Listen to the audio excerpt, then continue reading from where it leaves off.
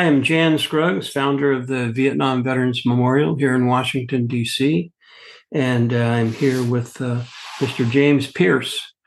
James was wounded in combat in 2012 in Afghanistan, and he's had a very interesting life, and it's more interesting because he's now in charge of a lot of the volunteers and a lot of the activity at the various memorials in Washington, D.C. And the one that we have a particular interest in is the Vietnam Veterans Memorial.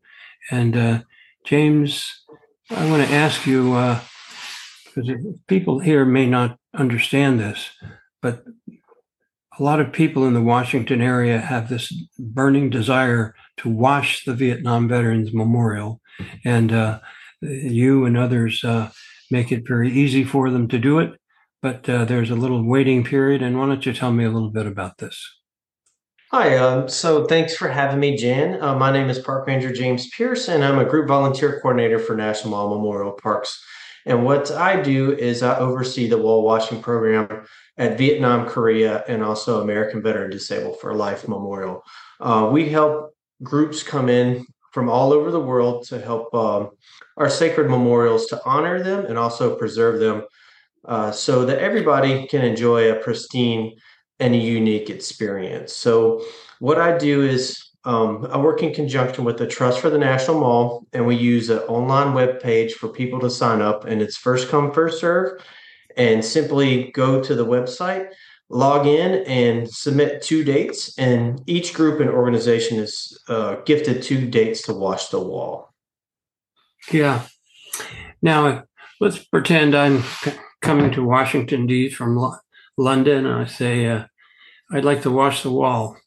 How long of a waiting list is there for me or the average citizen to go and wash the wall? So there is, we typically book out within the first 2 months. We start the planning process in November, and it comes on first come, first serve available basis, with the only caveat it would take 3 years to wash the wall on Memorial Day because we have groups that want that specific day. So any other date besides Memorial Day, we can pretty much accommodate your wishes. So what we do is we wash it every Saturday and alternate it on Saturdays and Sundays from basically May 6th all the way to November 12th. So we stop around the November timeframe. Yeah. Well, it's really important because they have some beautiful granite that the memorial is made of, but the birds love it too. So they drop Yes, they by. do. Yeah, and it just kind of sticks out. So when I'm there, I'm constantly just kind of taking a rag or something, or sponge, and just kind of getting them out because it's unsightly. Yeah. Yes. So one of the things for the preservation of the wall that you've already hinted on the bird droppings is also the old residue from family members because whenever Maya Lin designed the memorial, it was also supposed to be a reflection so you can see yourself, but then whenever you see yourself, it helps you remember that loved one, and people like to touch the wall, but the old from the residue is impacted on the wall. So we're there to get that off as well. Yeah. Tell me uh, about how many volunteers do you have on the mall, and tell me a little bit of the things that they actually do. Oh, yes, sir. So I also oversee our regular group volunteer organizations that come in, especially the bigger ones like John Deere, REI. I roughly see around 2 to 5,000 volunteers a year, and I average around 215 projects a year. So it kind of varies from year to year of the requests that I get, but it all kind of varies. Yeah. Well, interesting. Here's a army sergeant, former army sergeant, and all of a sudden you have more troops than a battalion, a battalion commander in the U.S. Army today. Uh, Now, What do you do for a hobby? What do you do? I mean, that looks like a kind of job. There would be a certain amount of stress, disagreements of this and that. What do you do to relax and help yourself recover from another day at hard work?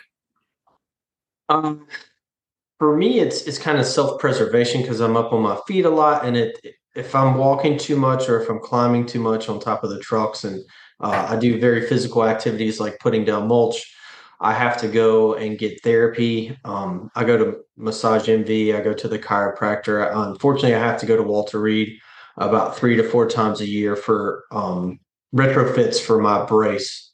I see. Uh, can you tell our vast listening audience what this brace looks like? Just kind of describe it in a few words, and it helps you become mobile. I mean, you can walk a couple of miles, right? Yes, sir. So without the brace, I can walk approximately about a mile 1 mile. without it. But Yeah, with it, I've done the largest I've ever done was 14 miles in Hawaii. It allows me to run and basically have a normal lifestyle. So the creator of the brace was Ryan Black.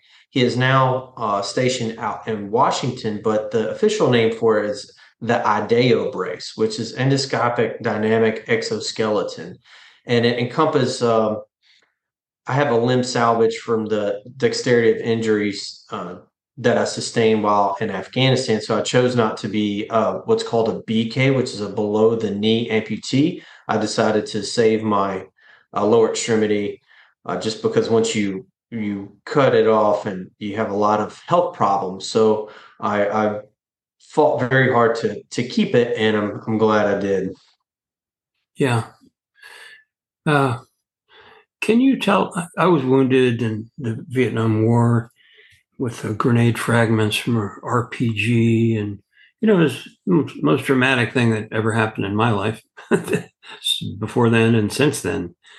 Just thinking that you're going to die, and so after I was hit, I fired my rifle off, and then I just kind of said, I can't shoot this thing anymore because my right hand was paralyzed. And I just said, I guess I'm going to die. So I said the Lord's Prayer, and some guys found me. What happened when you were wounded? I think people are interested to hear stories like this.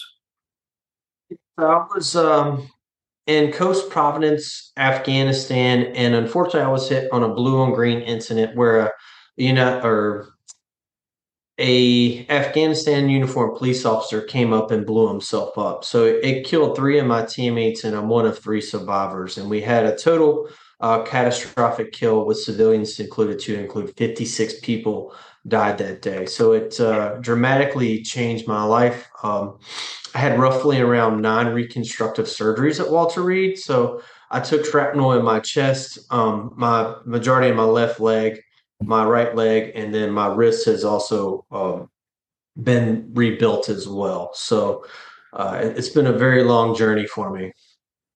You're the bionic man, the bionic ranger, the Yeah. Park Service.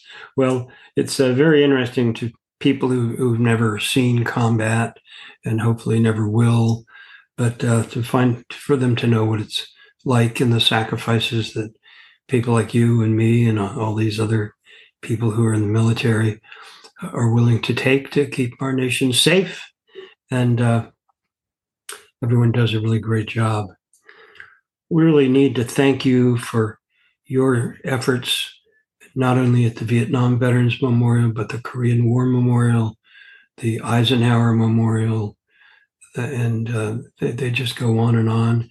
And there are currently two memorials that are going to be built. One will be the Global War on Terror Memorial. It's probably 4 or 5 years off. Another one will be the Desert Storm Memorial, and that is probably a couple of years off. But everyone has nice designs, and so they're creating more work for guys like you. So they need to hire some more rangers or get more volunteers. But you've got a lot of volunteers out there, and a lot of people who ought to think about becoming a volunteer at these monuments Yeah, it's so interesting to just to meet the public and to welcome the many international visitors who come to see, well, the Vietnam Veterans Memorial in particular. But it's fantastic. Well, we wish you the very best, and thank you so much for serving your country, not only in Vietnam but elsewhere. And my prayers are with you. Bless you, my son, the Bionic Ranger.